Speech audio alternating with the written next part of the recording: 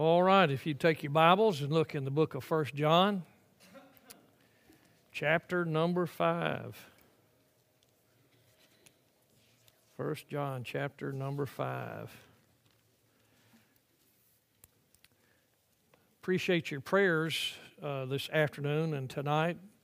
Zachary and I are going to be leaving a little bit after morning service, taking him over to look at Ambassador. He's already sent him some money, so I guess he's in, but we're going to go over and gather up a few pieces of information. Spend a couple of days over there and get to meet Dr. Bill, I'm sure. Maybe let him go to some classes and go to chapel. And then sometime in January, he'll be moving over there to go to Ambassador Baptist College. I had a little problem with that at first. But you know what I found out? I just wasn't ready for him to grow up. And he's 21. He's grown up whether I want him to be or not. But I'm excited about it, and so if y'all would just remember us in prayer, we'll try to pick up the service on a cell phone while I'm driving. He can play that for us, and we'll be able to hear what's going on here. 1 John chapter number 5, we want to pick up with verse number 9. If we receive the witness of men, the witness of God is greater. Now, this word witness it's used or translated a variety of ways in our Bible, even here in 1 John. It's the same word for testimony or record. So, if we receive the witness or the testimony or record of men, the testimony, witness, or record of God is greater. For this is the witness of God which he hath testified of his Son. He that believeth on the Son of God hath the witness in himself. He that believeth not God hath made him a liar, because he believeth not the record that God gave of his Son. And this is the record. We don't have to dig it out. We don't have to imagine. Here's the record. That God hath given to us eternal life, and this life is in his Son. He that hath the Son hath life. He that hath not the Son of God hath not life. That's about as plain as you can make it. The only problem comes in is when doubts arise. And we thrash ourselves sometimes over our doubts. I remember when I first got saved, I'd be all right for a while, then for a little while I wasn't all right. And here's the truth. Let me give you some pieces of information I hope will help you. All of us have problems. Every last one of us. And so if you keep looking at yourself all the time, you get introspective, you pick yourself apart because you are far from being perfect, then not a one of us would ever have any assurance of salvation if we did that. So I would encourage you, do not pick yourself apart. Look to Christ. When you are battling sin, remember that God is the one who gave his Son, and it's not something you have to do or try to undo that's going to change anything. Salvation is not something that we did 10 or 20 or 30 or 40 or 50 years ago. It's something that we committed to, and it's still an ongoing situation. I got saved, I was saved, and I'm saved now, and I'm going to be saved. It's moving. It's not some kind of rigid event like I got married 51 years ago. That's a thing that took place. Well, we're enjoying that marriage all these years. But in salvation, yes, we got converted whenever that date may have been, but it's an ongoing process. We're being saved now. Amen. That's not heresy. That's not some kind of weak-kneed approach. We got saved, but we're being saved now.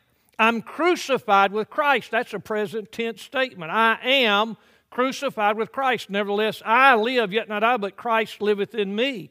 And the life I now live in the flesh, in my human body, I live by the faith of the Son of God who loved me and gave himself for me. We're rapidly approaching the end of the book of 1 John here. And we're going to see some refreshing of subjects that he's already mentioned as we go through here. He has dealt strongly with assurance of salvation. God does not want you to wonder whether or not you're saved. God's not in the business of doubts. God's in the business of being plain. And so we've just read these verses. They're as plain as can be. He that hath the Son hath life. He that hath not the Son of God hath not life. It doesn't say he that hath the Son and doesn't sin and doesn't have any problems with sin hath life. That's the way some of us read it. It doesn't read he that hath the Son and doesn't have any kind of issues at all. He's saved. No, it just said he that hath the Son hath life. With all of our problems, with all of our, can I say, warts and bumps and whatever other problems we may have, if we have the Son of God, we've trusted Him as our Lord and Savior, we have the Son of God, we're saved regardless of the issues and the problems and the things that we're fighting right now. He certainly continues to remind us in this book that we can have absolute certainty of being saved. It took me about 3 years to get over that when I first got converted. It's torturous. You think, riding high, I'm saved, praise God, it's wonderful to be a Christian. Something that happened and be down in some kind of a valley where you think, I don't know if I'm saved or not. How can I be saved? And have this thought, how can I be saved? And have this problem, how can I be saved? And we'll put all kinds of stipulations on it. And he says, he that hath the Son hath life. There's two types of witnesses in our text. Men. We trust men every day. We get in our car, we trust that they built that car and that it'll crank. And down the road we go. We take the witness of men, all kinds of things coming on the news. We read a book, we watch something. We have speed limits. Sometimes we wonder why they got them put so low.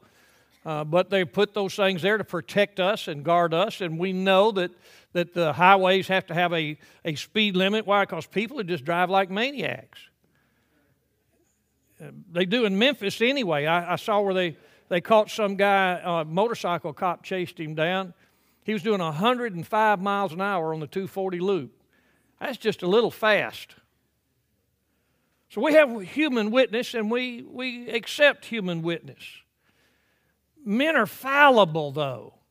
Seeing we're compassed about so great a cloud of witnesses, Hebrews 12 talks about. But men are fallible, and some men seek to deceive us. There's a lot of religious hucksters. If somebody tells you got an octopus demon as a Christian, you write them off as an idiot. If somebody says that you've got a spirit spouse, you say, preacher, people say that? Yeah, Greg Glock does. Up in Nashville. He's an idiot. If you're saved, you don't have a demon. I can't be possessed of God and possessed of a demon at the same time. That's impossible. So men are fallible, and they might seek to deceive us, or maybe they're just deceived themselves and don't know any better, and they're trying to deceive us. God will not, yea, cannot lie, nor will He deceive us. He knows everything, and God can be trusted explicitly. In every degree, God can be trusted. The witness and testimony of God is on record. God's testimony is that Jesus came by water and blood. Some say that that's His baptism and then His death on the cross. I don't think that's His baptism. I think it's a reference to His incarnation. I go back to John chapter number 3, except a man be born of water and of the Spirit, he can in no wise enter into heaven, And so water there, some folks say, well, it's the Word of God, but I think it deals with the fact that which is born of the flesh is flesh, and that which is born of the Spirit is spirit, so we have a distinction between the human body and then the Spirit. So when we read about Jesus coming by His baptism or by water, I believe we're talking about the fact that He was incarnate. Well, we're not worshiping a Christ who was human and then the Jesus nature went into Him at some later point. No, at the moment of conception, the hypostatic union took place. He was 100% God and 100% man at the same time. So when we read in Scripture, He came by water, that incarnation, I believe, is the reference there, and His blood sacrifice on Calvary. God has given eternal life. It's the only kind He has to give. It's the very life of God Himself. God doesn't give temporary life. For God so loved the world that He gave His only begotten Son, that whosoever believeth in Him should not perish but have temporary life. That doesn't fit. Have life as long as they're victorious? No. Have life as long as they do this? No. He said they have eternal life. Either Jesus paid it all or He didn't. If He paid it all, for me to do anything, try to add it to, I'm insulting God. The Scripture here says, if you believe not the record that God hath given of His Son, you're calling God a liar. And I'm going to tell you, it takes some big britches to do that. God has given eternal life. This life is accessed by faith. This is the faith that overcomes the world, verse number 5 in chapter 5. God has placed in us a witness. That witness is active in the person of the Holy Spirit of God. We by experience receive and enjoy the inward consciousness of His Son in us. Do you enjoy the things of God? Do you love the Bible? Do you fellowship with God in prayer? We're experiencing all those things. You say, well, preacher, I don't pray as much as I ought to. Not a one of us here today prays as much as we ought to.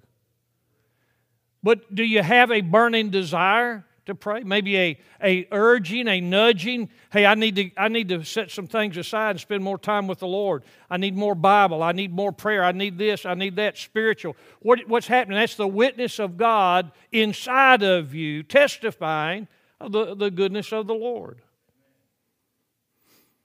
I receive the testimony of Jesus. I know the reality of it as I live out the Christian life. I've got a number of verses here. Romans chapter number 8. We'll just pick up one, Romans 8. The Spirit itself beareth witness with our spirit that we are the children of God. That's an inward witness. That's the work of the Holy Spirit of God. When you get saved, we talk about receive Christ into your life. Quite frankly, we receive the Holy Spirit, who is the Spirit of Christ, and the Spirit of God is the third person in the Trinity, and He's the one with whom we have intimate personal contact. And one of these days, we'll see the Son of God Himself. We're saved by what Jesus did, and in the person of the Holy Spirit, we are indwelt by the Spirit of Christ as well, you see. Kind of twist things around just a little bit, but just to kind of make it as clear as possible. We have knowledge of God through the experience of the Holy Spirit inside of us, testifying of Christ. The Holy Spirit does not brag on Himself. He brags on Jesus. He shall take of mine and shall give it unto you. John 14, 15, and 16 talks about that. God gives eternal life. We've read that all through this book. Saying otherwise calls Him a liar. God gives eternal life by His Son. God gives eternal life irrevocably and totally. Let's look up a verse. Look in Psalm 130. Psalm 130. De Profundis, they call this psalm. Psalm 130. Verse number 1. Out of the depths have I cried unto Thee, O Lord. That kind of sounds like Psalm 40. Oh, out of the depths have I cried unto Thee, O Lord. Lord, hear my voice. Let Thine ears be attentive to the voice of my supplications. You know, listen, that's a big request. There's 8 billion people plus on the face of the earth? Untold numbers of animals. We know that dolphins and other types of fish emit sounds, whales and different things. Just imagine the cacophony of sounds that is occurring at any given moment in the existence of this earth. Airplanes, cars, people, football games, parties, family gatherings, all that. 8 billion people, and a large number of them are awake at any given time. All that cacophony of sounds. And out of that I say, God, hear me, please hear me. He does. He will hear you. If thou, Lord, shouldest mark iniquities, verse 3, O Lord, who shall stand? But there is forgiveness with Thee, that thou mayest be feared. I want to read another verse or two to you. I mentioned it there just a moment ago, Psalm 40. It's one of my favorite psalms. Listen to this. I waited patiently for the Lord, and He inclined unto me and heard my cry out of that great cacophony of sounds. He brought me up also out of an horrible pit, out of the miry clay, and set my feet upon a rock and established my goings. What a gracious God we serve. That out of 8 billion people, when you call, He'll listen to you. He can hear you. And if I'm calling on Him at the same time, He doesn't have any trouble about mixing up the communications. Kenneth Wuest, who's a well-known Greek scholar, said this, that ye may know with an absolute knowledge that life you are having or life you possess. That's what our Bible's telling us here. This life is exclusively, solely and completely in His Son. Look in 1 John chapter 2, verse 23. Whosoever denieth the Son, the same hath not the Father. But he that acknowledgeth the Son hath the Father also. John chapter number 5. John chapter number 5. I'm going to pick out one verse right there for you. John 5 and verse 26. For as the Father hath life in Himself, so hath He given to the Son to have life in Himself, and hath given Him authority to execute judgment also, because He is the Son of God. That's the record. This is the testimony of Jesus. This is the testimony the Father gives. The innermost part of us, the heart of man, the Bible uses that terminology, not this thing that pumps my blood, but my innermost being, lays hold on Christ, having been given assurance that I can do so. John chapter 1 verse 12, but as many as received Him, to them gave He power to become the sons of God, even to them that believe on His name. That's us. That's just another way of saying whosoever. In our soul, we know that we know God in the free pardon of sin. Sometimes I can't explain it like I'd like to. Maybe you've done the same thing, tried to testify to somebody, but on the inside, you know that you've been set free. That bondage, that weight of sin that laid upon your soul at one time has been lifted. It's been gone. It's been broken. All that we would live perfect, sinless lives. But one day we will, because we've been forgiven by His grace. 1 John 1:3. That which we have seen and heard declare we unto you, that ye also may have fellowship with us. And truly our fellowship is with the Father and with His Son, Jesus Christ. God's testimony, 2 Corinthians chapter 5. I know we're having to get a lot of verses, but quite frankly, there's no way to explain what we're reading without getting some other verses to help us. 2 Corinthians chapter 5 and verse 17. Therefore, if any man be in Christ, he's a new creature. Old things are passed away. Behold, all things are become new. And all things are of God, who hath reconciled us to Himself by Jesus Christ, and hath given to us the ministry of reconciliation.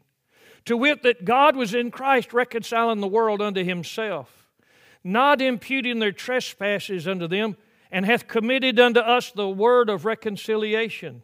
Verse 21, for He hath made Him to be sin for us who knew no sin, that we might be made the righteousness of God in Him. It doesn't get any better than that, does it? The Son's witness, John 10. Let's read the testimony of the Son, John chapter 10.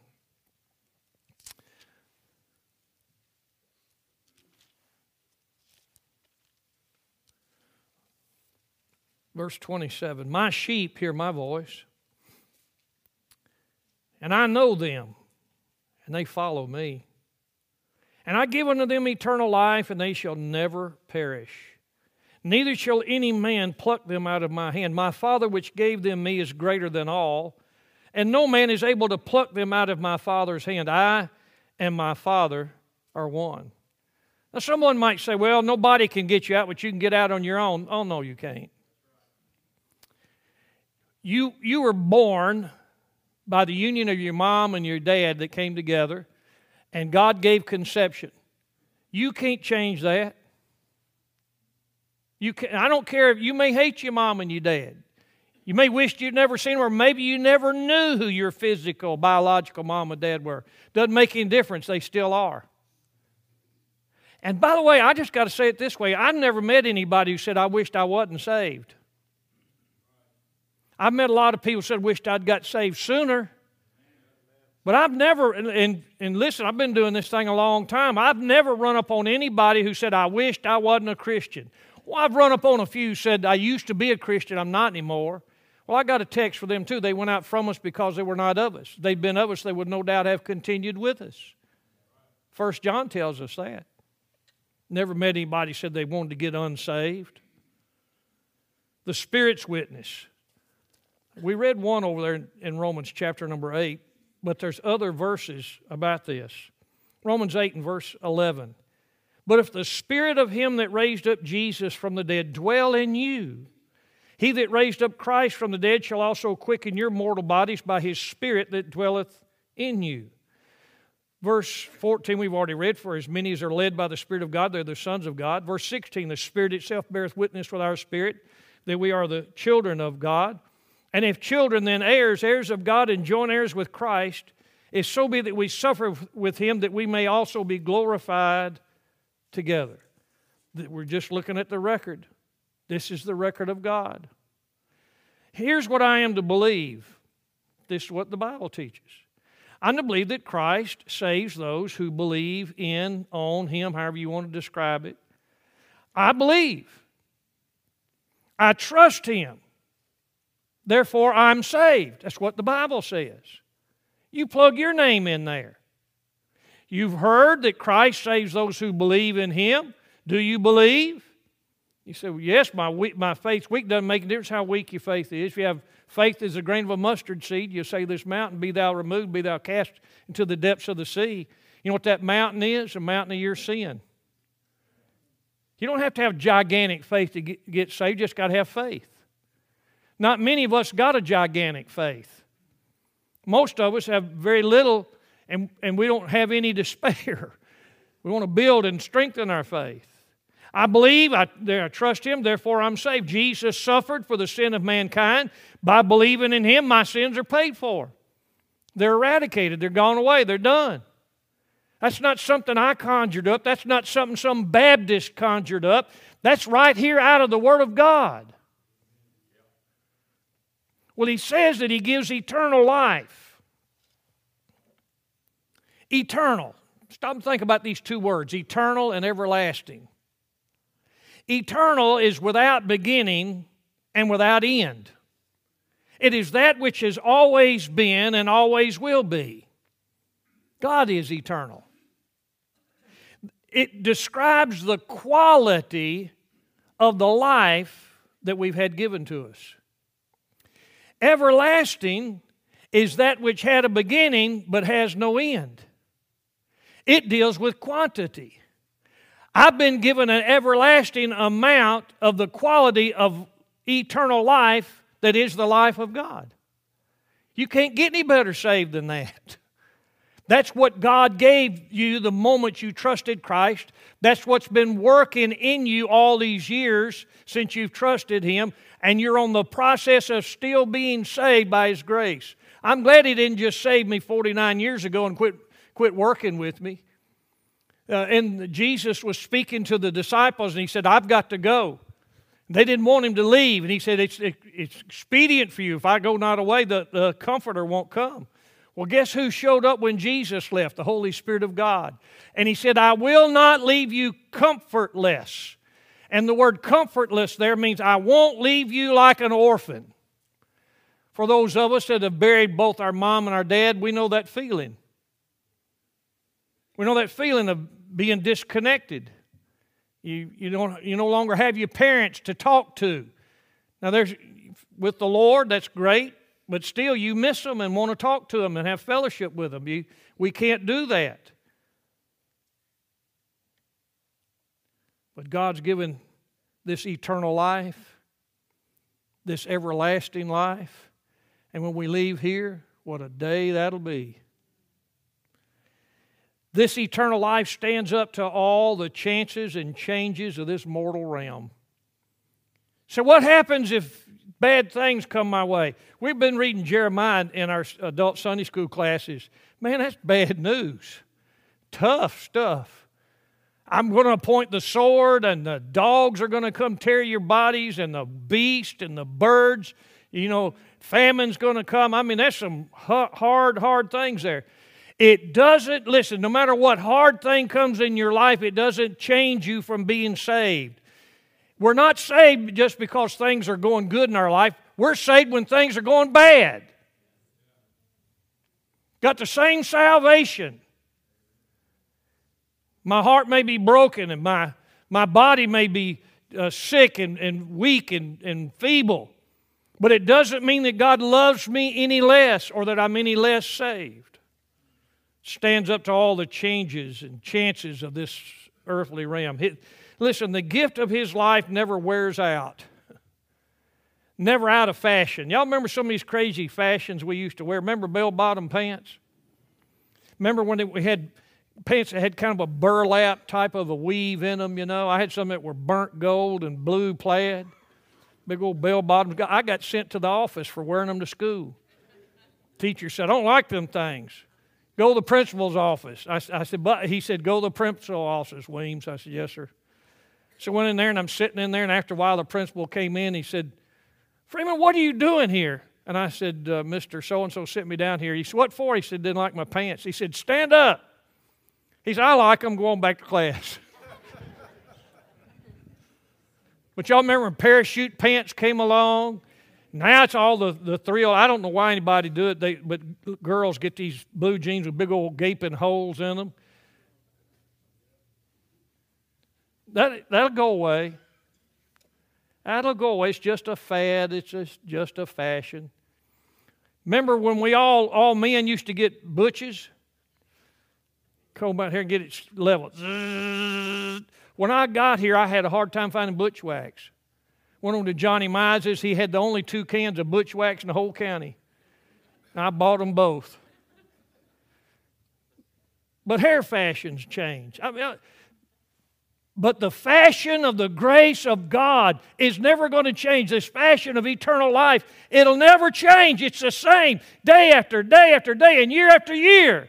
It's as good now as it's ever been, and it's going to get better.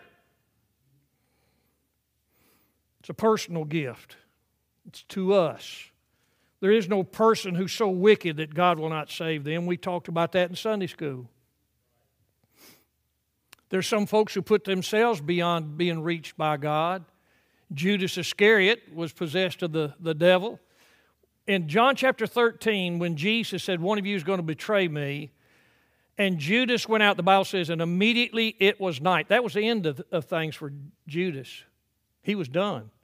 He was possessed by the devil, and Judas went to hell.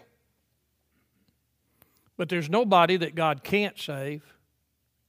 You hadn't met that person and never will. If having Christ is eternal life, not having Him is eternal death. Hell is not some place where you go and suffer till you pay for your sins and then burn up like tissue paper. The people who went, the first person to go into hell, which I assume would be Cain, is still in hell. It's not going to change. It's as permanent as heaven. It's kindled by the breath of the nostrils of God. We just don't realize how bad sin is. There is a distinction, as I've already gone through some of this stuff about everlasting and eternal, though the words are often used interchangeably.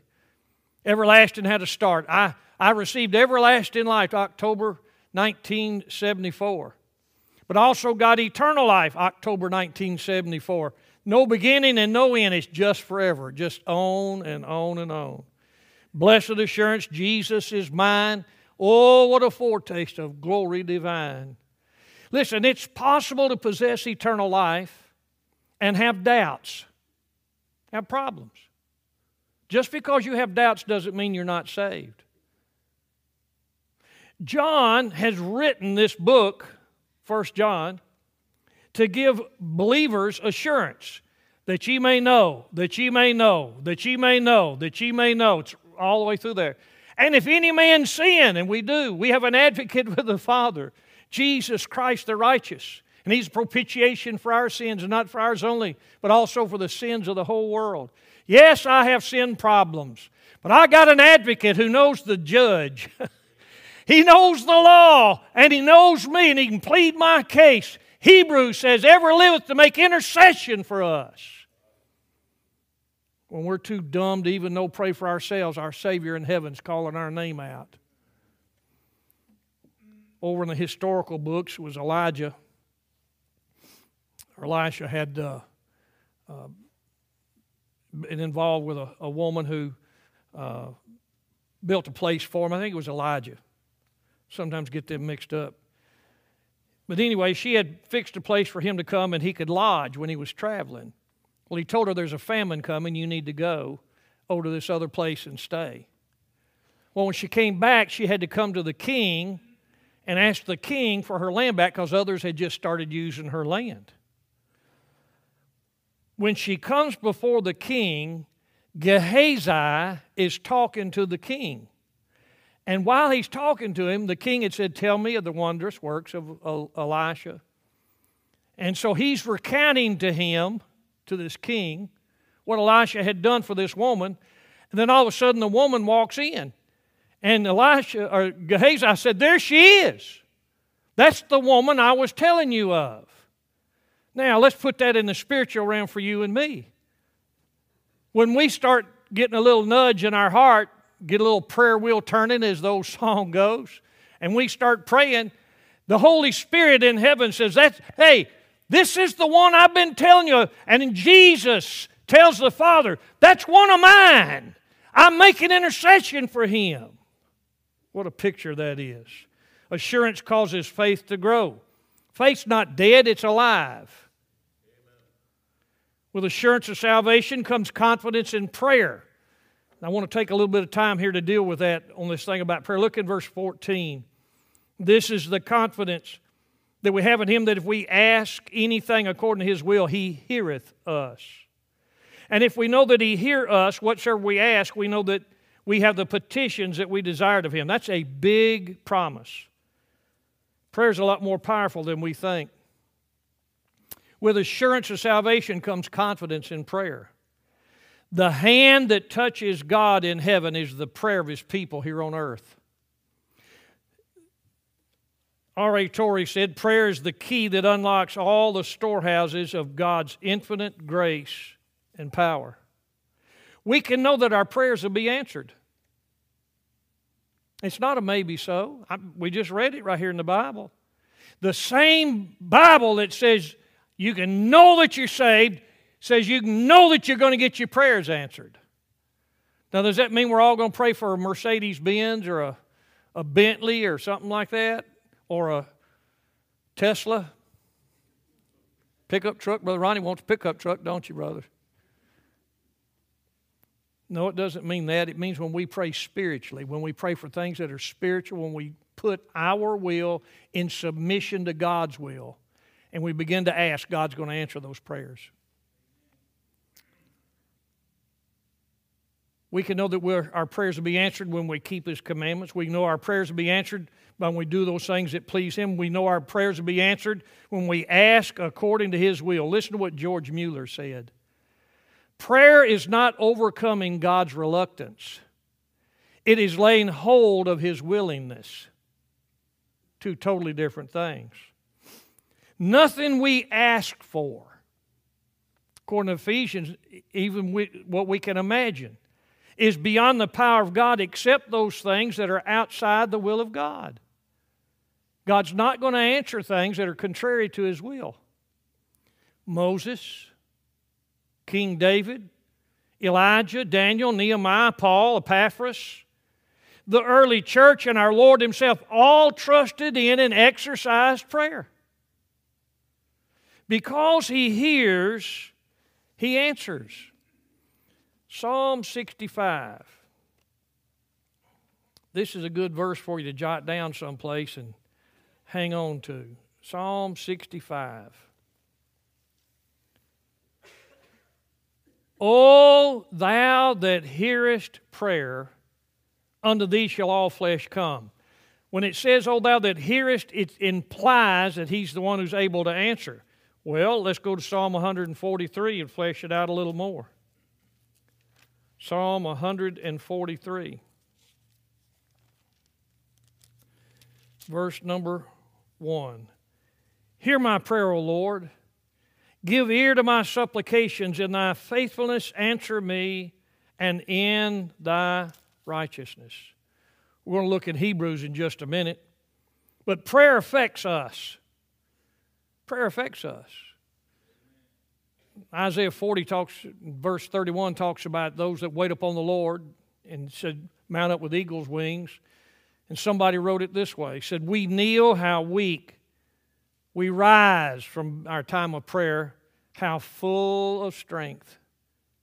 Prayer obtains things from God. 1 John chapter 5, verse 15. And we know that He hear us whatsoever we ask. We know that we have the petitions we desired of Him. The incontrovertible experience of the saints of God is that God does things because of prayer that He doesn't do without it. George Mueller. How many of y'all know the name George Mueller? Know anything about him? Okay, pretty good bunch. Never advertised. Never asked any person for money, but simply asked God for what the orphanage he was running needed. Listen, he covenanted together to pray for 5 men to come to Christ. He prayed over 50 years for the 5th one to get saved. And at his funeral, at George Mueller's funeral, the last of the 5 got converted. He ministered to over 17,000 orphans in England. And back in those days, they just put them on the streets and didn't worry about them. He ministered to over 17,000 orphans during the years. And listen, he started late in life with the orphanage. He died on his knees in prayer. They went to his room to serve him his warm tea, and no answer. They knocked, and opened the door, and there he was on his knees, been praying. He died, went to heaven praying. At his death, Bristol came to a standstill.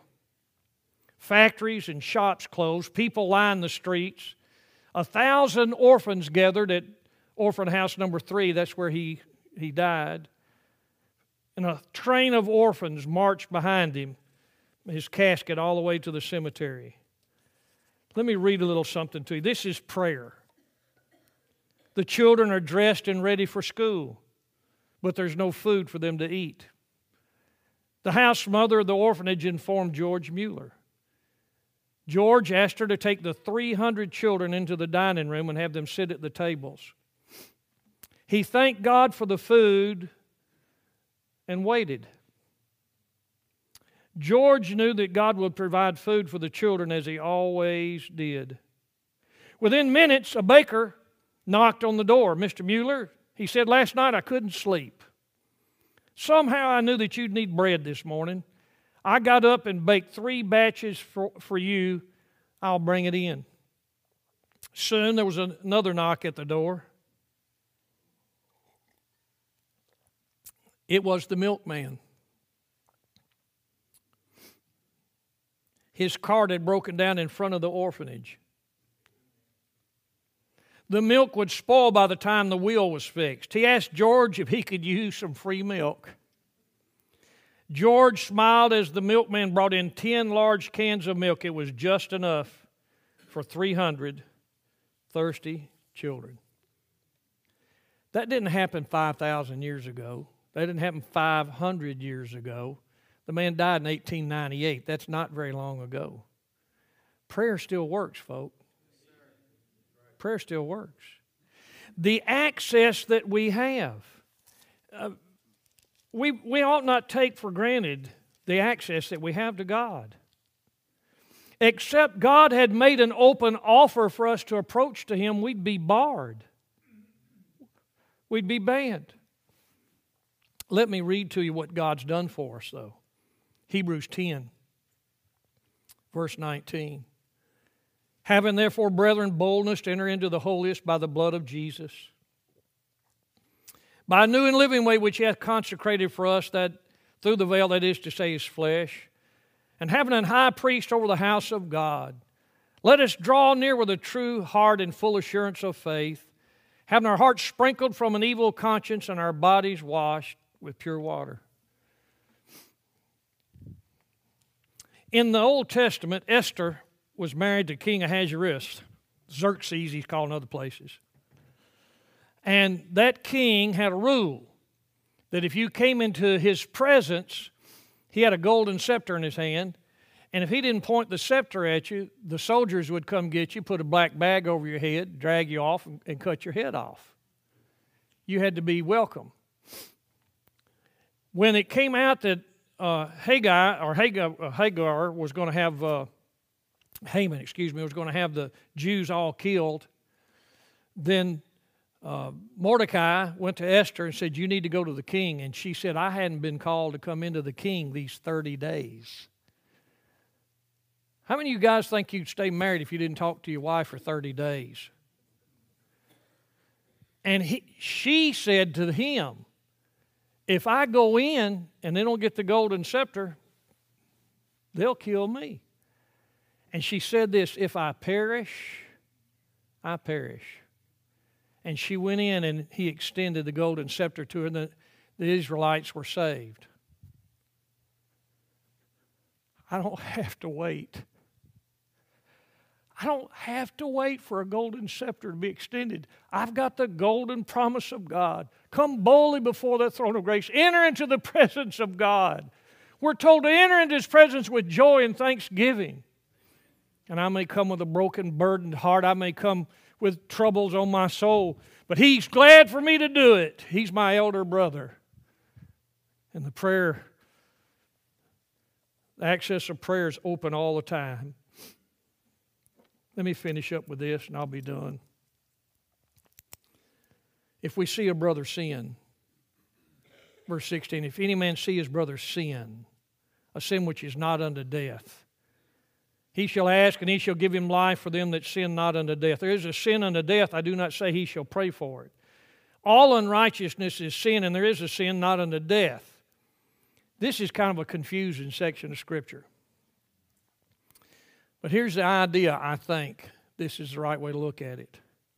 If we see a brother sin, instead of telling somebody, we ought to tell God.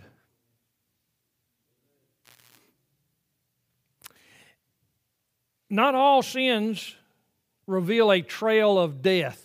In other words, saved folk sin. Saved people do sin.